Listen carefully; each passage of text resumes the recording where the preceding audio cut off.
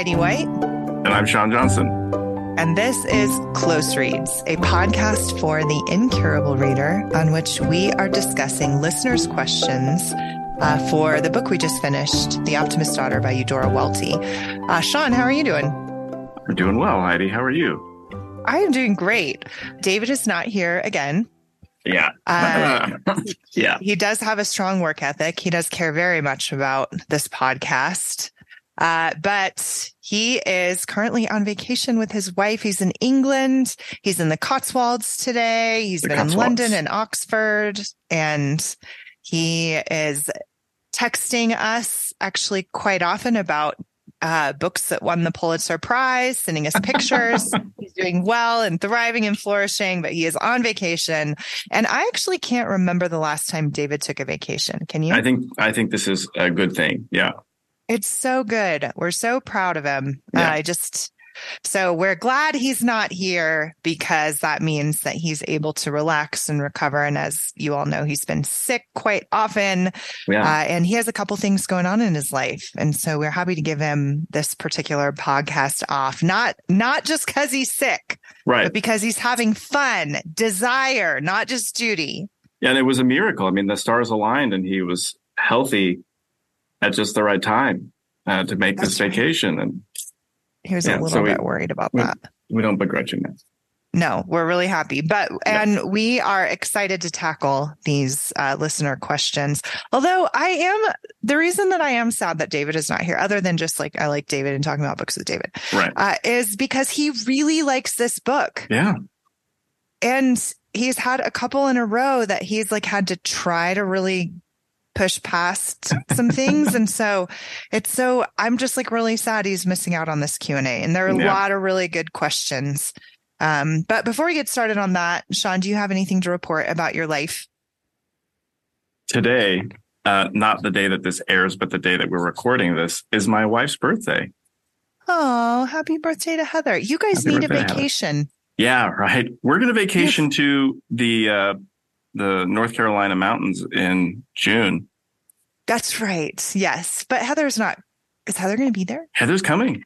No way. Yeah. This is the first time hearing about this. Oh, this is so exciting. Yeah. She's bringing the baby. It's going to be baby central. Great. It's going to be great. Oh, that's so perfect. I can't wait. I just really like her. So good. Me too. And I know I'm going to like your baby. Oh, yeah. I already know that. Yeah. So. He's great. Yeah. And this will be the first meeting of Brendan and Arden as well. Yeah, so Arden McIntosh, we'll see. We're hoping. Yes. Just this is really exciting. Someday somebody will write a novel about their love. Okay. Well, let's turn to our listener questions here. The first one we're going to talk about, Sean, is a question from Hannah King. I think this gets us started off with a bang. She asks, in this story, does optimistic really mean avoidant? Oh, yeah. The judge seems to never really come to terms with Becky's illness. And then she quotes from the book, quote, "That was when he started, of course, being what he scowlingly called an optimist. He loved his wife. Whatever she did that she couldn't help doing was all right," end quote. And I really like this question because I think it gets to the heart of the novel, and we haven't really settled. We talked about who is the optimist. We got a lot of really insightful listener comments on that. It was really enjoyed reading through those, and some of them made me think thoughts I hadn't thought before about the book. So, but I'm curious what you think about the word optimist in the title. And then what is the meaning of that? Does optimist really mean avoidant, or does it have some kind of, dare I say, optimistic meaning to it in the novel? Maybe you can help me become more of an optimist about this novel. Because go on. I love the novel. I think it's brilliant. I don't think there's any sincerity in the term. I think that what's revealed, even in that passage that you just read, I think it's revealed that when the judge becomes a quote unquote optimist is really when his blindness begins, or manifests, and that his optimism looks like him not facing reality, not facing the truth. As several listeners have commented in different places, it's I was going to use the word detrimental, but it's awfully harmful to his wife in that he's not able to deal with the possibility of losing her. And so he's not able to help her die well, or be the kind of help to his daughter that he needs to be, leading up to and following the death of her mother. And so the optimism is blindness, I think. And I don't see too many places where in the novel that would contradict that, unless maybe I'm talking myself into it, unless Laurel, who is the optimist's daughter, is able to come to some sense of genuine optimism by the end. Even so, though, I think it's tempered with a lot of sadness. I don't think that this is. I think this is a novel that ends in a resolute way, but not in a terribly happy or hopeful way. Right. I think that's right. Later on, just to add to what you just said and address the question in a different way, Jim later on quotes from an article in the New Yorker from 1969 about the novel. And he quotes from, let's see, the author says Maxwell. Yeah. William Maxwell. And he says, quote, "I'm still partial to The Optimist's Daughter because by its ironic tone, it suggests a certain distance between the writer and the women in the story." And then he goes on, and I latched on to how Maxwell was pointing out the irony of the book, that irony is both comic and tragic, right? We, as the reader, we know more about what's coming. We know more than the characters in the story do. And one of the things that it seems that we know is that the judge wasn't an optimist. Right. He was a flawed man, an avoidant. He's got his head buried in the sand. And it ends up, of course, the really wonderful objective correlative, everybody take a shot, that he becomes blind, right? His vision is impacted and he experiences death by blindness. Yeah. And he exhibits no will to live. He has no optimism about his own fate. Right. Several times, Welty, or the narrative voice, says that he's just focusing on the passage of time, as if he's simply waiting for whatever comes. And just as whatever his wife would do was fine and excusable, whatever happens to him is going to be fine and excusable. And he really seems to have accepted early in his ailment that it's just death. He's just sitting there waiting to die. He pulls back from all points of human contact and human affection, and just wastes away. Right. Well, and I think that speaks to another question that Nikki brought up now twice. I admire your persistence, Nikki. Thank you. She asked, why was Faye not charged for homicide in the death of the judge? Yes, right? It's a fair question. It is. She brutally mistreated him. Well, he was supposed to be immobilized after eye surgery. She would have denied him surgery if given the opportunity. So although the question is directly related to the plot, right? Why wasn't something included?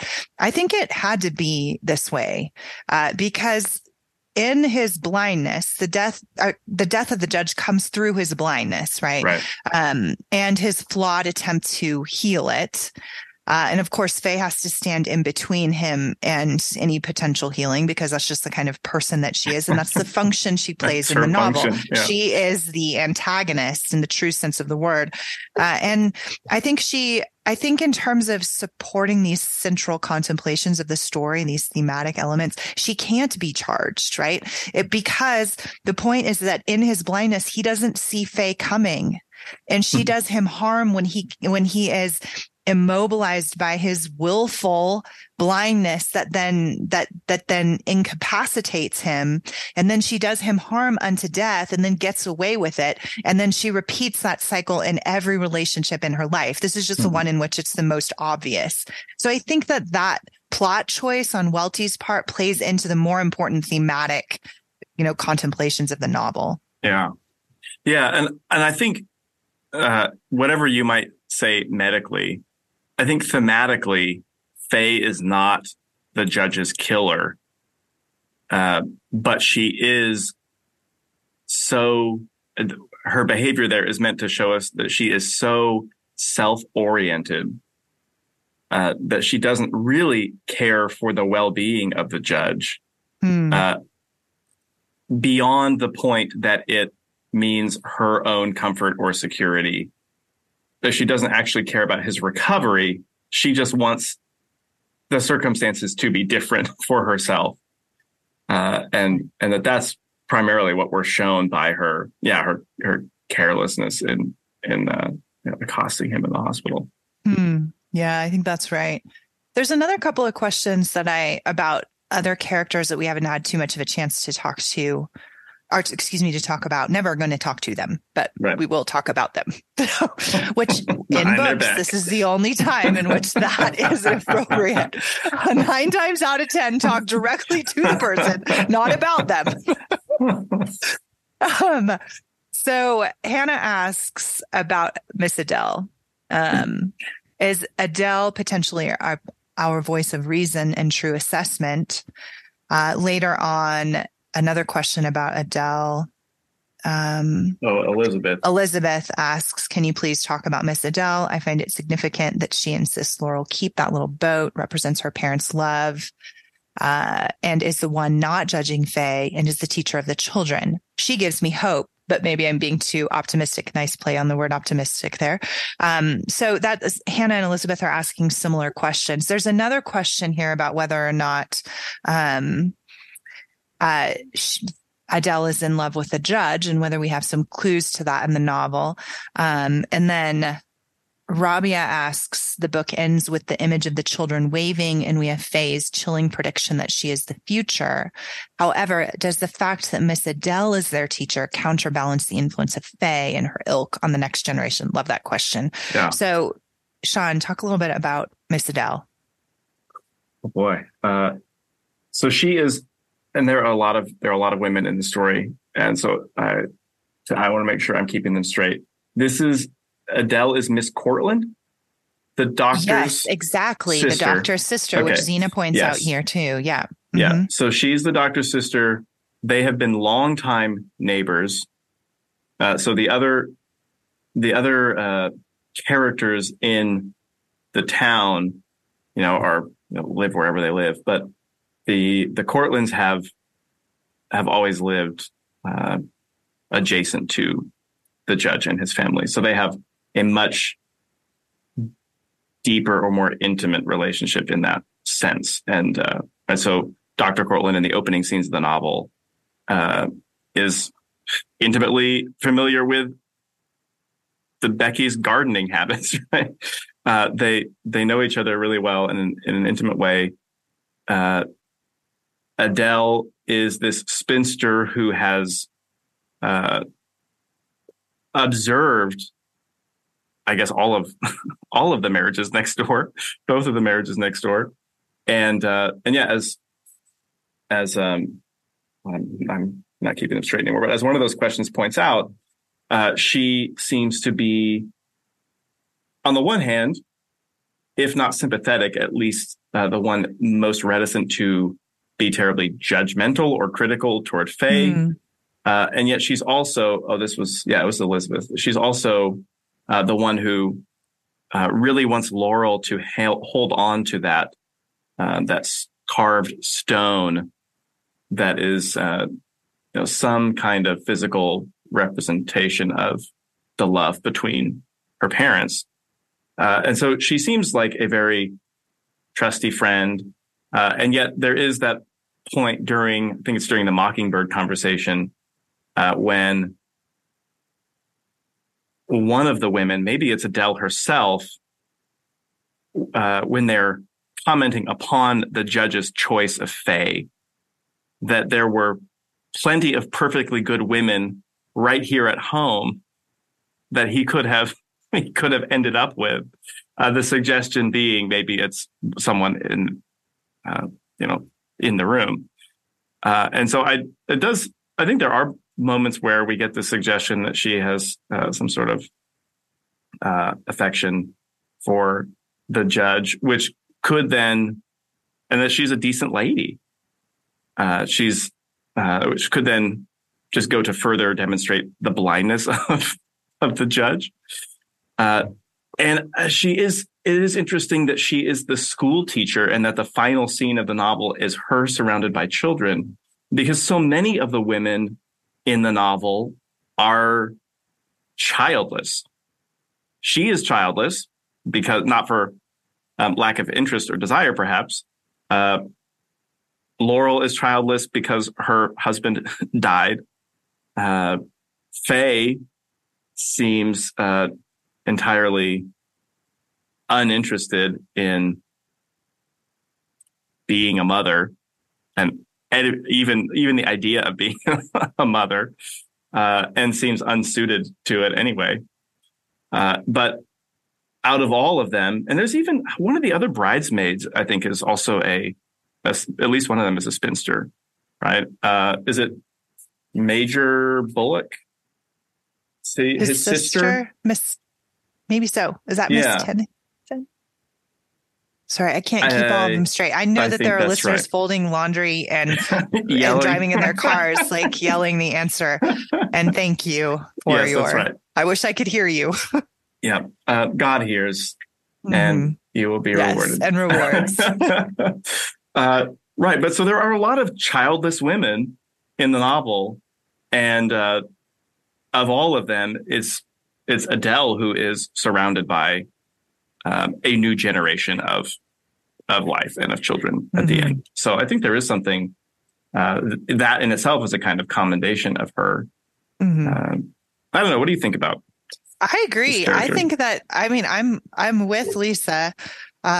She says, am I completely misinterpreting that? I'm like, no, own it, girl. That's what I think too. Adele is in love with the judge. And I think that that's an important aspect to the novel, because then we get this sense of, even more urgency and urgent, rejection of Faye's presence, right? If it wasn't for Faye, he might have married Adele. Yeah. And then Laurel would have a best friend for a stepmom, right? Like there would be this unity, this cohesion, this healing presence of Miss Adele in the life of the judge who had suffered greatly at his wife's decline and death. And then Laurel, who has experienced so much loss. And instead, because of Faye and everything that she represents, there is more division.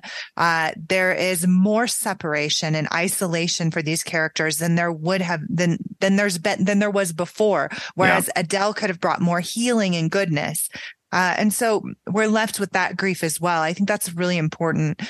Also, Miss Adele adds so much wisdom, and she sees Laurel, and in a novel in which the question of seeing clearly becomes up over and over again. And we, again, there's the irony again, right? Like the tragic and the comic irony. Miss Adele's constantly laughing at things. She's winking. She's making eye contact with Laurel and smiling. She's the one who sees it. She sees the things that we as readers see that the other characters are missing, including the serious part, the tragic irony as well. She sees the judge even maybe more clearly than Laurel does. We sympathize with Laurel's blindness because we know it comes from grief and love, but we recognize it. Mm-hmm. We see that Laurel, there's things she's missing. There's ways that she's idealizing the past. There's ways that she is blind to her parents' faults, and intentionally trying to forget about the grief of her own life and is marginalized. And Adele sees all of that. And so the fact that she's in love with the judge, I think, is a necessary part of the novel that adds to the weight of Faye in the world. Yeah. And she doesn't just see, but Adele is a memory, right? She remembers accurately, the life that has been lived in this place. And she remembers with affection, the judge's first wife, which is so contrary to Faye. And so Faye, because she hates the idea and the memory of Becky, can't allow really any part of that past to inform the present. Whereas Adele loved this woman, and weirdly, these are always odd situations that are hard to imagine, or put yourself in. But her love for the judge's first wife would have made her a better second wife to him. And I think, Welty cares a lot about place and puts a lot of stock in the way that you come to know people by living with them generationally. And I think that's so present in what Adele is, and what the judge's choice of someone like Faye over Adele represents. That it's this severing of that link or chain of memory and history, and it's really, really weighty and very sad. Yeah. Lisa asks a question about another character we haven't talked too much about either. She asked about Major Bullock. She says, I'm wondering about Major Bullock and his role as essentially the only man who plays a part in the story. Is he just a silly man, or are his feelings of sympathy toward Faye more insightful than we give him credit for? I am leaning towards silly myself because nothing compels me to feel any sympathy for Faye. I love that question. I am going to go pull broccoli out of my oven because I am working at my dining room table. And so hold on one second. Logan, you drop like a sound effect in here. Yeah, broccoli sound. Just cut that entire comment I just made. It's maybe stricken from the record. All right. BRB, as the kids say. What do they say that? I don't know. Anyway, I will be right back. Can't help them. Okay. Man, Logan, I hope you just leave all of this in here. All the broccoli talk and everything. All right. I'm back. Well done. Thanks. All right. Major Bullock. Major Bullock. What's he for? What is Major Bullock for? Major Bullock. You need to go first on this one because I talked first about the last female character. So now you get to talk first about. It is tricky with two people in a Q&A. Yeah. Because the dynamic, it always ends up that you have to answer every question first. All right. So thanks. I think that Faye is so obviously repulsive and completely unlikable. And I think that's the way it's supposed to be. I know that we, in one of our first conversations, we talked about whether or not she could possibly be as villainous as she is painting to be. Was Welty going to kind of circle back and give us like some kind of really compelling anti-hero narrative that we were going to all like buy into Faye and be like, we were wrong about her, right? We're used to that. That's a really common plot device now. In fact, it's getting a little bit threadbare. Wouldn't you agree in the public square? But this is not one of those novels. She is the villain of the story.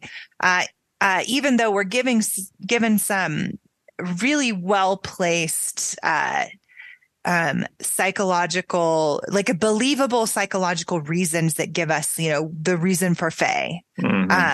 And some of those are heart wrenching, but she still is a soulless person. And we are meant to dislike her. We are reading the story right. Major Bullock, though, is taken in by her. He thinks that she's like this fragile little woman that he wants to care for. It arouses his instincts, his protective instincts. He is drunk most of the time that we see him. I was going to add that in the pages of the story. But we get kind of this, through Major Bullock, because the judge is gone and we don't see her appeal to the judge other than secondhand. But we do see how she is appealing to Major Bullock. So we get to see her appeal to a masculine character instead of all of these feminine characters who just want to like scratch her eyes out because they see what he doesn't see. So I think that's at least part of it. His name is fascinating to me. And I just imagine Welty just like chuckling, like, I'm just going to do it. I'm going to name him Bullock, the bull in the china shop, the big oaf. So I think that he serves a plot device and gives us a little bit of a foil and a counterpoint to the women so that we're not just constantly asking, as many of us still are, right? Yeah. What in the world did he see in Faye? What in the world did the judge see in Faye? Through Major Bullock, we can see what the judge sees in Faye. Yeah, right. And it's important that he is also a ridiculous man. Mm-hmm. He's not a very sensible man. He's not a man with a lot of temperance or self-control. And so when we see through his eyes something sympathetic in Faye, I think we're meant to question it. Although I think it's also, there's something to be said for his detachment from the situation. Faye isn't a threat to something touching him intimately the way it is for many of the women. And so I think that it's also possible that he does see, to a degree, rightly, that Faye is someone helpless. Because in reality, she is. She's helpless. Laurel comes to the same conclusion. She's helpless in the ultimate sense that she can't love things or people. And perhaps Major Bullock can perceive that in the vaguest way and doesn't really understand what that means or what that requires. And so he helps in his own, blundering way. Because he does, the way he helps her is he finds her family. And so there is something innocent about that, right? Guileless about that. It's dumb, and it's because he's not very perceptive when he talks to her family, or can't just guess what kind of people her family are going to be. But he really does seem like he's trying to help. But yeah, that he is in part taken in by Faye nonetheless, and does not see the harm that her presence is doing, or her presence represents. Right. I think that's right. And in the fact that he is ridiculous, to your point, it highlights even more the decline of the judge's faculties for being somebody who is well respected and yet was also taken in by Faye in the same way that this ridiculous man is, right? So yeah, he serves as a foil in the story, and he's pitiable in his own way, as well as I think a bit of like a stock character in Southern literature, right? Yeah. And I think that we can't lose sight of the fact that this is such a Southern novel populated by the types of people that you would find in Southern novels and in Southern culture. But Welty escapes the making them merely stock characters. She humanizes them. She rounds them enough so that they have some pathos to them. And true human identities. Even Major Bullock, with the small amount of time that he airtime or screen time or stage time, so to speak, that he gets, we get a very complete picture of him as representative of a type and also as a man in himself. Yeah. There's even the handyman. That's right. Yeah, comes around as another kind of stock character. Yeah. Yeah, many of them are, but they're stock characters and yet they're fully themselves. And you know who else does that well is Agatha Christie with Village, with English Life. That's right. There's so many, her books are just populated by stock characters. All of them have this living, breathing identity. So they serve as insights into English culture, or in this case, Southern culture, as well as being, real breathing characters. It's a hard thing to do, not just, reduce them to stereotypes, but in the hands of a skilled writer. Yeah. And it also reveals something fascinating about stereotypes, right? That there is, you can learn the life of a place in such a way that you come to understand the types of people that tend to be in that place, and that there are types among actual human beings. That there aren't an infinite number of types. There isn't an infinite number of ways for us to be. There are many, but they're not infinite, because humanity is not infinite. Man is not an infinite being. That's right. And it does seem like there's, we're wary of stereotyping, but it does seem like a good author is good at seeing. And one of the things that they tend to see well, or what makes you a good author, is if you can see clearly the types that life tends to produce in a place. I know. And, to your point, that, and then also, this is how people from the outside, this is how cultures get captured or explored, like memorialized is the best word. This is how cultures get memorialized through fiction, through literature that gets handed down, mid-century English Life in Agatha Christie. Like I see it. I've never lived at that time or place. But I've been invited in when you have these stock characters, these stereotypical, or common, common shared cultural experiences, and the kinds of people that exist within a specific culture in a specific place in a specific time. Like there's something truly beautiful and honoring about that. It's not reduction. It's a way of remembering and honoring a culture. The fact that it has its own type of people in its own place. That's a good thing. Yeah. Yeah. I was just reminded of this conversation I listened to with Eudora Welty.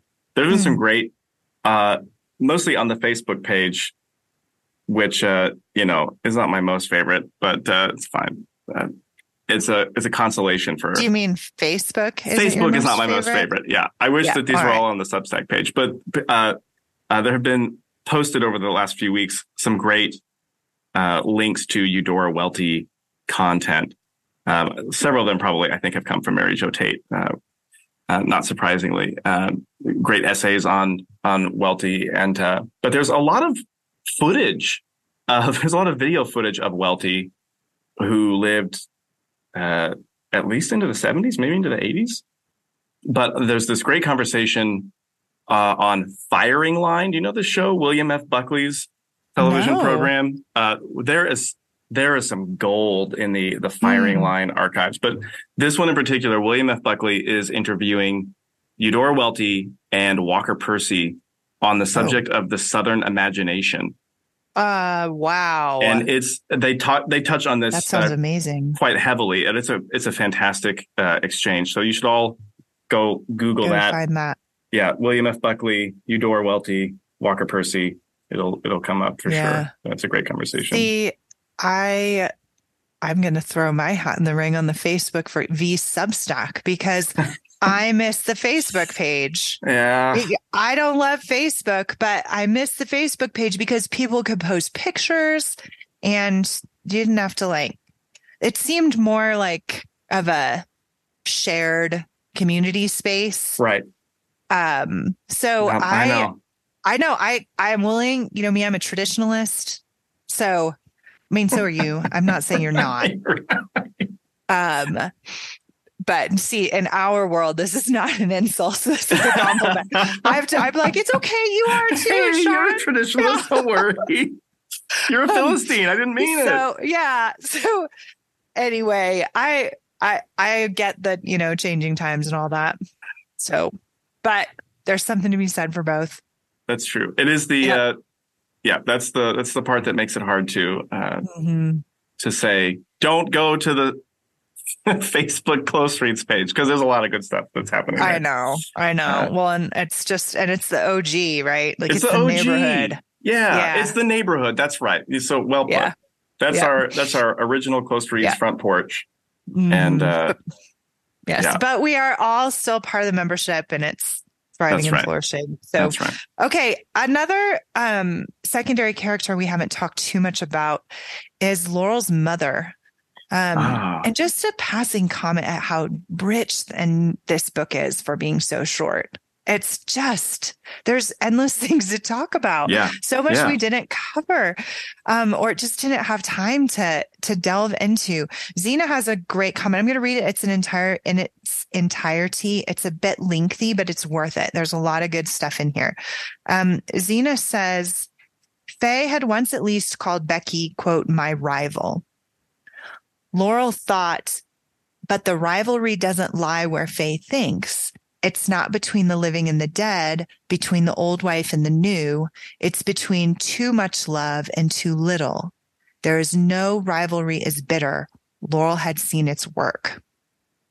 End quote. Then she says, does that mean that Becky was the one who loved the judge too much and Faye had loved him too little? Or does it mean something greater? Does it mean that Becky knew how to truly love not just her husband, but the whole of life? She loved her father, mother, brothers. And then she says, contrast with Faye's family. Becky loved baking bread. It seems she loved Phil. She loved gardens. Her love language seems to be acts of service, while Faye isn't really seen as serving anyone other than herself. And yet, Becky does not die in peace. I feel like she died in defeat. Did the judge have too little love? How does optimism keep one from truly loving someone? Really, really great question, and insightful comments as well.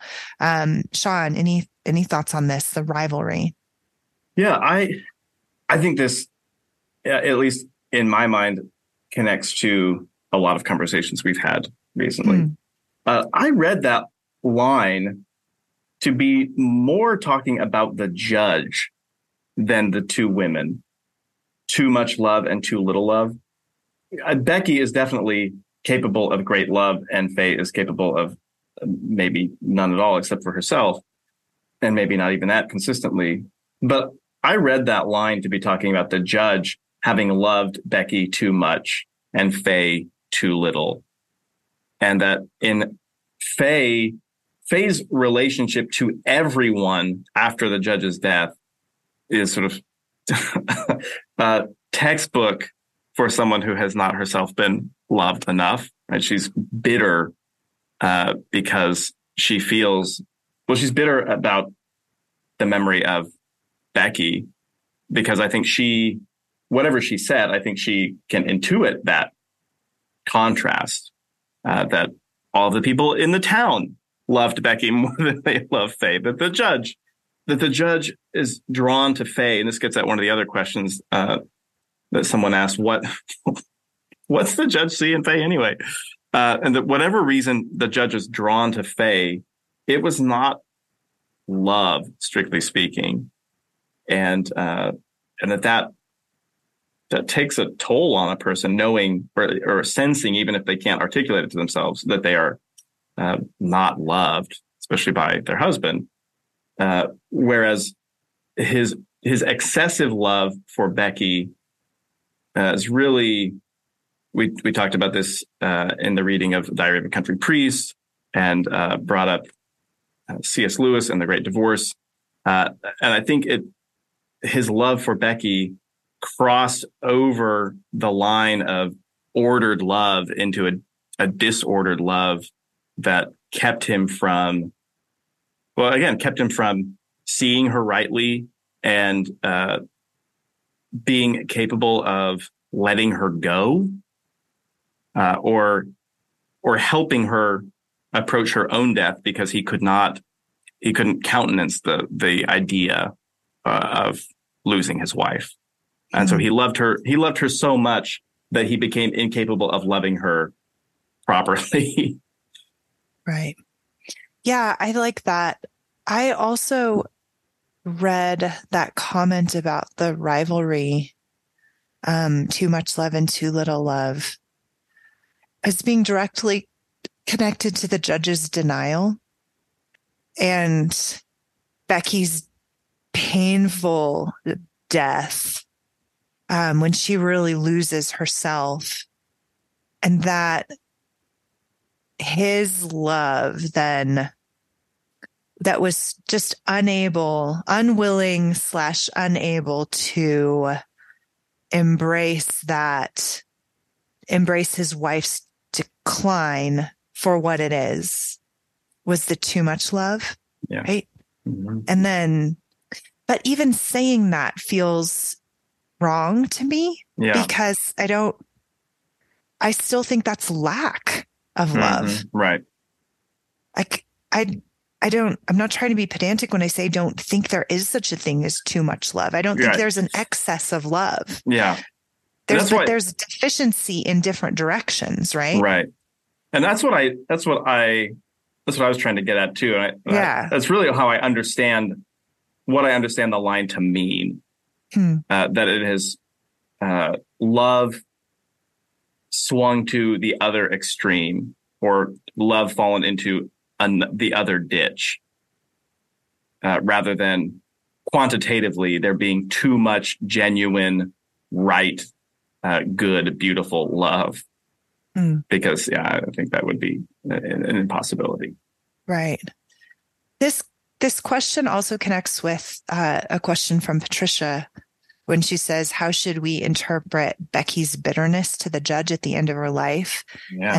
And she said, then asks, finally, what does Laurel mean when she tells Faye that Becky predicted her? Yeah.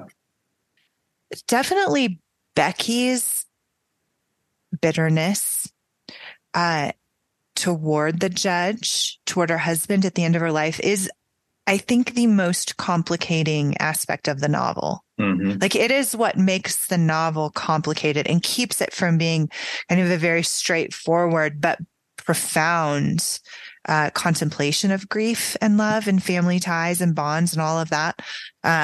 There was the good wife and the bad wife, right? Like, there was, Becky was the good wife, Faye's the bad wife, and now Laurel's left to clean up the mess, and the judge got deceived along the way. That's simple. Right. That's pretty tidy. But Becky's loss of herself, her decline, her bitterness at the end is what makes this novel, I think, even more beautiful and profound and complicated. And it made me think of, you and I both put Ethics of Beauty on our top 5 book list from last year. And I've been thinking about this aspect of Ethics of Beauty a lot. I hope many of our listeners have read it or are reading it right now. And feel free to add your comments on this, because it's a complicated question.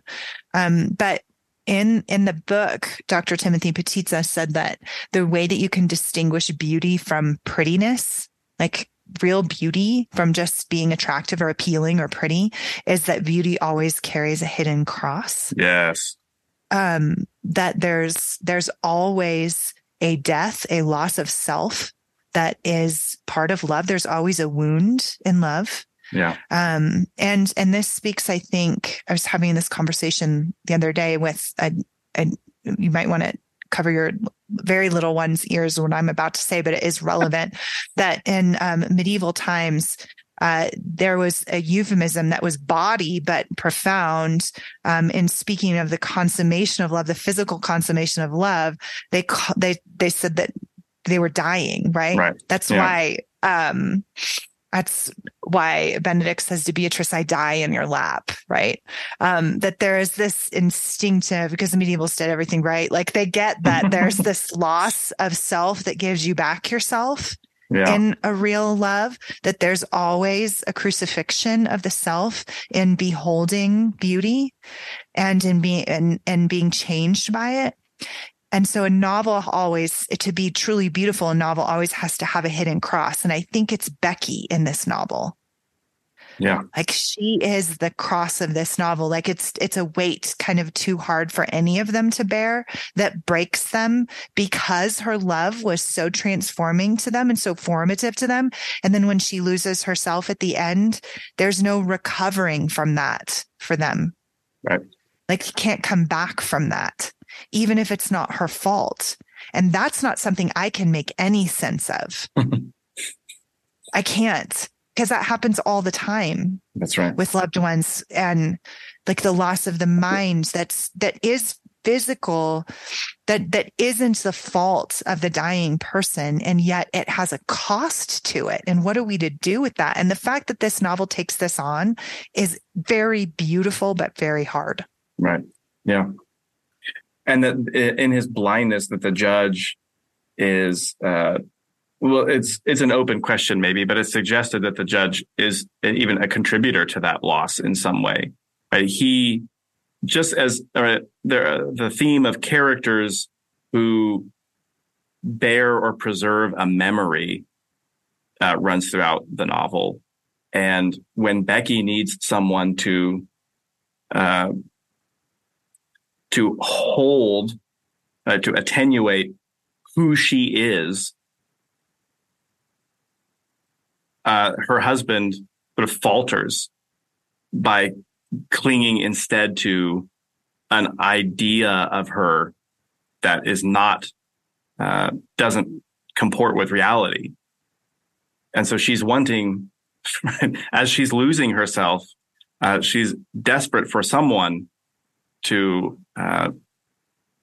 retain herself, some idea or vision of her. And the person closest to her is sort of willfully not seeing her as she is anymore. And it's very, very tragic. It is. I don't know.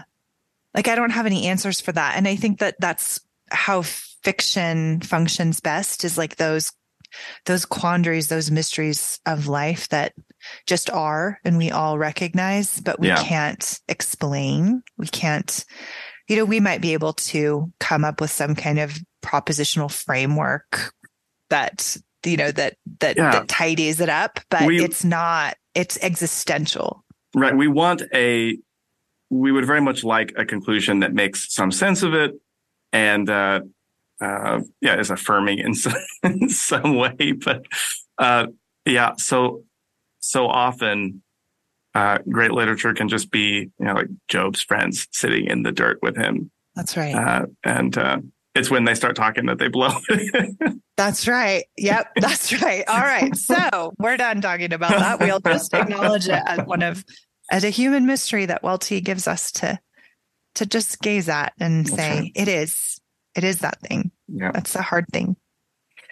Okay, let's talk about then Laurel's future. There are a couple of really good questions about this. Hannah asks, do you think Welty gives any clues as to how Laurel's life will change, if at all, when she returns to Chicago as a, quote, free bird? It is almost as if she had just reached adulthood after processing the tragedy of loss in father, mother, and husband. She seems so bleakly alone. Great phrase, by the way. Do you think Welty gives us hope for new relationships in her life? A similar question comes from Patricia. She says, we don't know anything about Laurel except her relationships with her parents and husband, nothing about her life in Chicago except she's a fabric designer. We don't know if she has friends, whether she dates and thinks about marrying again, why she continued to live in Chicago after her husband's death, why. We don't really know what she's returning to at the end of the book. So are we given, is there a reason for that? Is there a reason why we don't have a lot of insight into Laurel's life beyond her hometown? And do we have any clues about the future for her? Heidi, I want you to answer this question first. I was waiting for that. I was. Well put. Becky predicted Faye. I predicted that. I think that Welty does not give us any clues into Laurel's life so that we can mourn what she's losing in her place, in her hometown. I think that what that does is it gives us as this is the one part of the novel in which we do not know what the characters know or as much as the characters know. We are given only this short amount of time with this depth of insight into this place and these relationships in Laurel's life. She is the main character. It's in the title. This is about the Optimist daughter. So we know that we're going to be learning about her as a daughter, and that's the main relationship that's going to be explored in this novel. And I think that's even true in her conflict with Faye. This is about her relationship with her father and her experience of being able to make connections between that part of her life and all the other parts of her life. But I think a couple of things. One, with the fact that she lives in the North, and this is a Southern novel, we have that creates an even greater sense of displacement for her. And I think we need to be left with that lingering sense of displacement that she isn't in a sense where she belongs, even in returning to her home where she's lived for a long time, maybe even longer, about, half her life or even more. Yeah. And I think that's important, that doesn't fully sit well with us, that we don't have anything. The best that we can hope for is that she's at peace with the past and able to fully be in the present, but we don't have any specific desires for her in the future because that's a different life. Okay. And I think Welty's kind of forcing us to let those two parts of her life be divided and for us to care more about the old than the new as readers. Yeah. I think that's well put, that she doesn't give us a lot to look forward to so that we're oriented backward. We're focused on what Laurel is losing or has lost and is mourning. And I don't think there is cause for a lot of hope when trying to imagine Laurel's life going forward. It doesn't seem like a very happy one.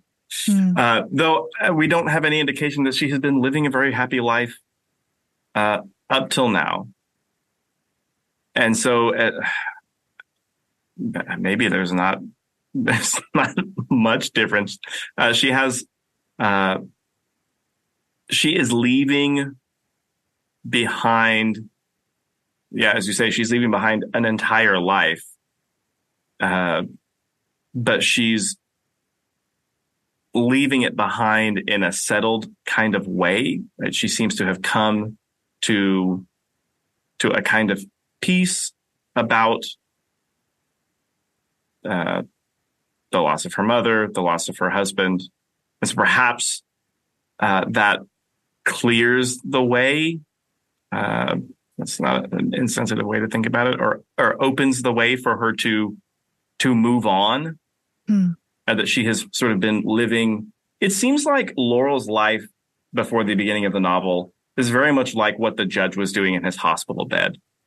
right? She is just sort of watching time pass as she does this work, which she could take or leave, right? She leaves in the middle of a project and, and seems to have no great attachment to it at all. Whatever. I'll find some more work later. And so perhaps she too has sort of been apathetic in her approach to life, and perhaps can live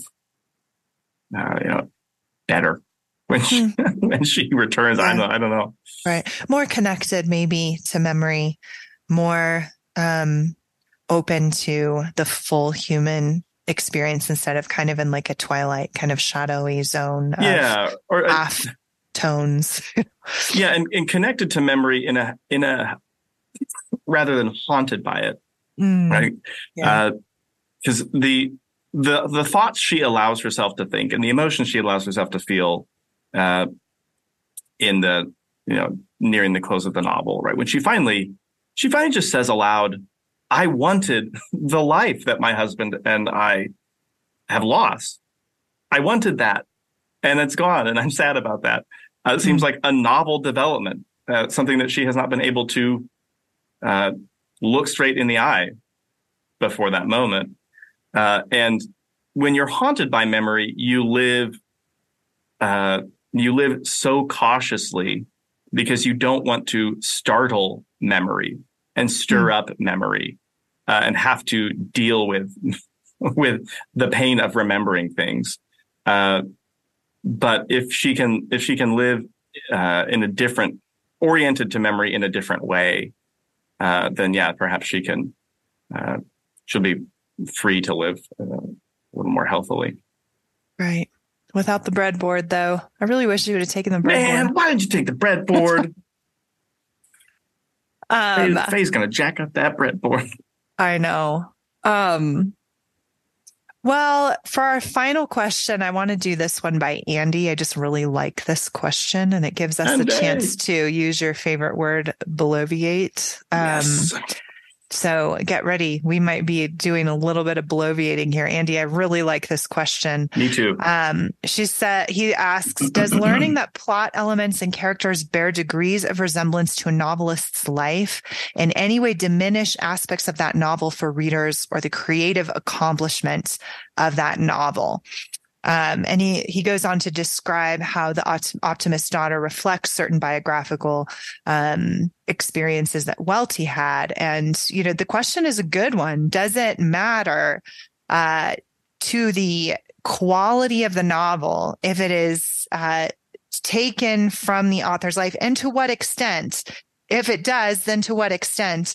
And then by extension, and I think embedded within the question is the question, do we need to know that stuff in order to read a novel? Does it make the experience more potent to read it if we know about how much ought an author's life to impact our reading of the novel? How much do we need to know? But I really like the question from his perspective. Does it diminish the greatness of the novel? Great question. Yeah. And I am not going to answer this one first. Sean? Well, I'm going to answer this question with a question. And that question is, what do you think it is in Andy's life that made him ask this question? I probably can't answer this question until I know more about Andy. Do you feel like Andy's got people in his life who are criticizing or reading into his life based on things that they know about Andy? And does Andy have anything to hide? Is what you're asking? Yeah, does he have anything to hide? And do we need to know those things about him to understand this question? I guess we're certainly to answer it in a way that Andy can understand, right? Sure. Maybe. I mean, there are universal types, though. We talked about this a minute ago. Okay, so let's take a stab at it. Yeah. I think yes and no and all of the above, and maybe sometimes.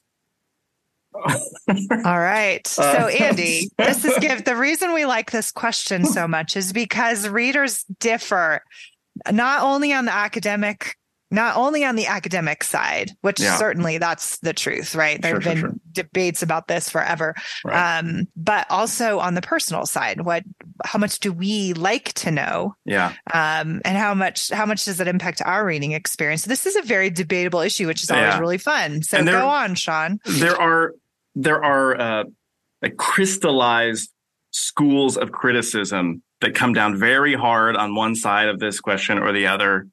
I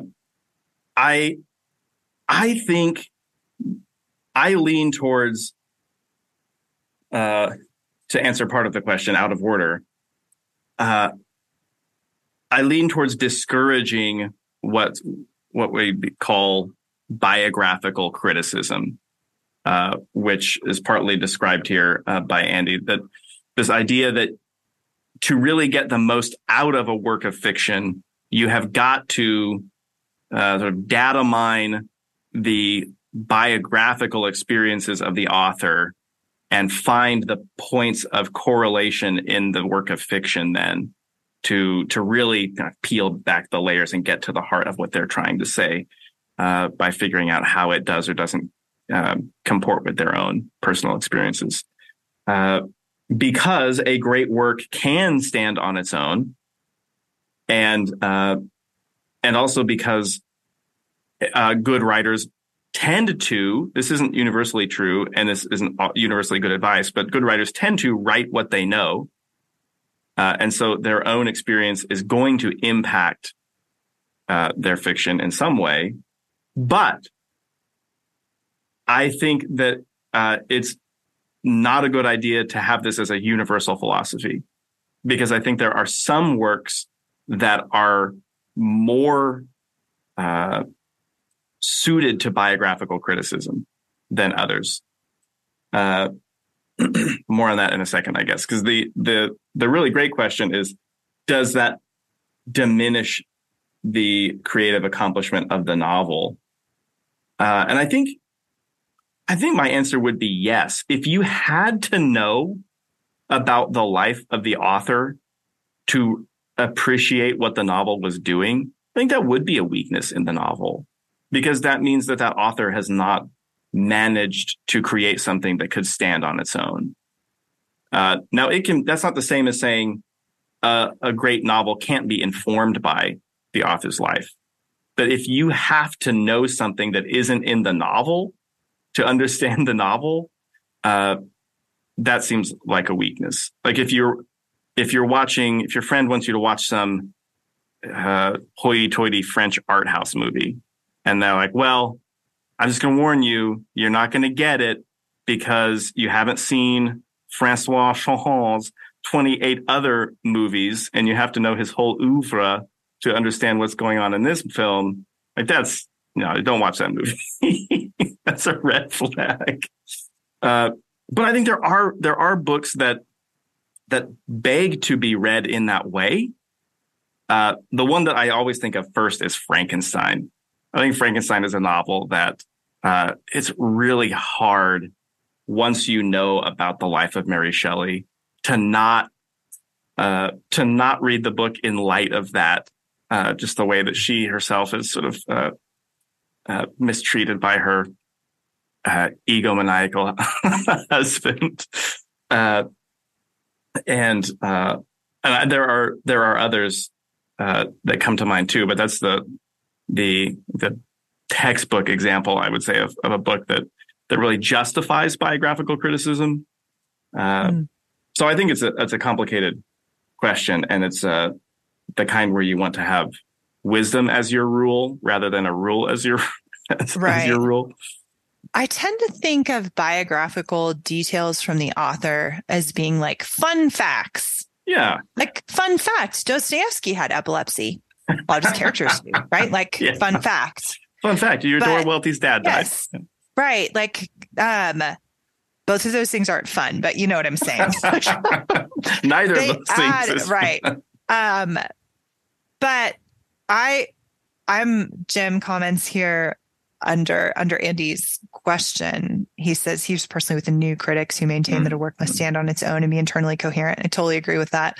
I'm probably the most new critic out of the three of us, for sure. Like, I definitely think that a novel, once the novel leaves the author's hand, it belongs to us. Mm-hmm. And so that I think is, and that the author does not get to dictate the interpretations of his or her work. The work has to stand on its own, and if it endures, it endures. Right. But we can't have, Shakespeare coming back from the dead, 500 years later and being like, "You're supposed to not like Richard II," right? Like, if I like him, I like him. He's mine now. Shakespeare gave him to the world, and now he is mine. And the whole world's, and that creates a conversation that's not dictated by the creator of the art. But I'm also glad that people disagree with me on that, because I think I'm probably a bit too hard line on it. And so I think that that it's good to keep that as a conversation. My fun fact, my favorite biographical criticism is the Romantics, because knowing that Percy Shelley was such a terrible person, like a morally terrible person, makes his poems better. Because his poems are so idealistically, loftily reaching for the ideal, and yet he lived such a morally degraded life. Yeah. And trying to make sense of that is interesting. And that, I think, is an appropriate use of biographical criticism, but it's always oriented towards the work. The risk of biographical criticism is that it becomes a study of the author, not of the book. Yeah. And it's like a way to psychoanalyze the author. Sure. We can read this fiction and it'll tell us X or Y about what the author was really thinking. Exactly. Yeah. Like The Optimist Daughter, for example, is a great example of this. It is not a fictionalized grief memoir. Yeah. It is a novel. And the fact that she put some of her own grief and human experiences into it I think it does make it better, to Andy's question, because it makes it more human. But it is Laurel's story, not Eudora Welty's story. And if Laurel just existed to explain Eudora Welty, then it's not a good book. Right. So yeah, but I'm not a fan of biographical criticism. I try not to even read this is probably just because I hopefully kind of an okay reader. I don't even like to read the Wikipedia pages. If a novel's brand new to me and I don't know anything about the author, I just enter it cold turkey and just read it. And then if things come up later, it's like, oh, that's kind of interesting. So yeah. But let the book stand on its own. That is my advice. But again, I am not the only person in the world with an opinion on this. There are many. Myriad. There are many. It seems like the healthier direction to approach from, though. You certainly run less risk of failing to understand a novel on its own terms, or missing what a novel is really trying to do if you approach it first, on its own terms. And it's not just biographical criticism that makes that error, right? There are all kinds of very limiting criticisms, Marxist criticism or feminist criticism, or even Christian symbolic readings of literature. Right? I totally agree. Yeah. Yep. Yes. The sword cuts both ways. This is right. Yep. To the dividing. Yeah. I just sent soul a paper. And marrow. That's right. I just sent a paper back to a student today saying, really interesting idea, but you cannot assume you need you need to take the Bible out of your paper.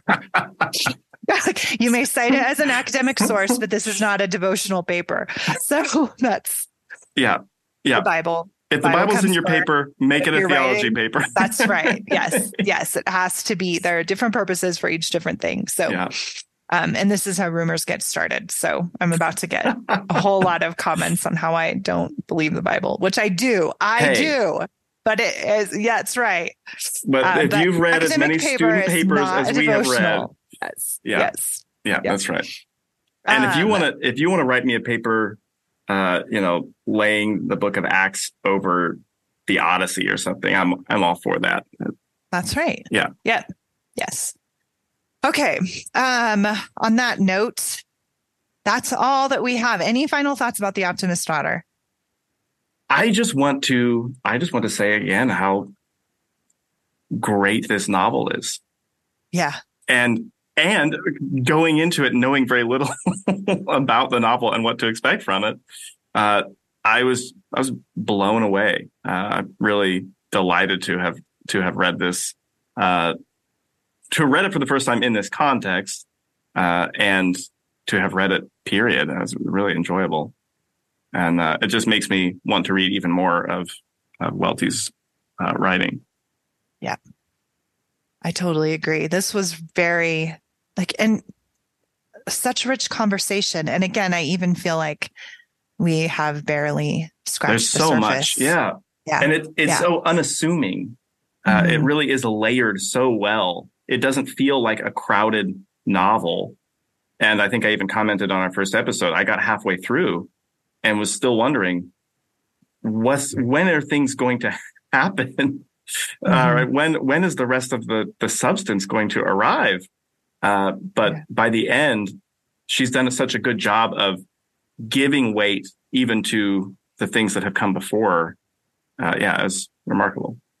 Right. Well, and it stains meaning backward, right? Once you get to the end, it sheds so much light. It's a novel, I think, that will reward rereading and contemplating. Yes.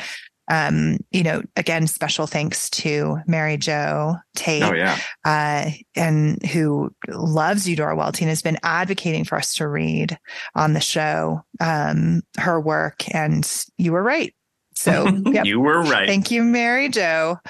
All right. Well, next week we will be back. What are we reading next, Sean? Oh, we're Scarlet Letter. That's right. Yeah. Yes. So that will be me and David and a special guest, Karen Swallow Pryor. And she comes and talks to us so far it's been every year for the last couple of years. And this time we'll be reading, hopefully, those of you who don't have your own copy of the Scarlet Letter that you love and is underlined and all that, pick up a copy of Karen Swallow Pryor's version of it. It has wonderful discussion questions. It's beautifully bound. Nice definitely worth the investment. Yep. Wonderful annotation. She's an incredible scholar. So I cannot wait to talk to her about that. And Sean, you are going to be taking a little break. You're going to get Yeah. Just in time to grade final papers and that's right. Yep. All right. Well, we'll see you on the other side of the Scarlet Letter. We'll see you on the other side of the Scarlet Letter. That's right. And in our ongoing conversation about the Space Trilogy. Yes. Over on the sister show. That's right. Yep. Over on Substack, Sean and I are going to be recording in just a couple of days our next installment of Paralandra. The good bits. Oh, man. Talk about not scratching the surface of a novel. I know. We're going to have to do that again sometime. Yeah. Yeah. So head on over to Substack if you are not a subscriber over there. We would love to have you in on the conversation. Join in. This is for subscribers only. And there's a lot of rich conversation going on over there. So, and on that note, for David Kern in absentia, and for Sean Johnson, I'm Heidi White. Thanks for listening.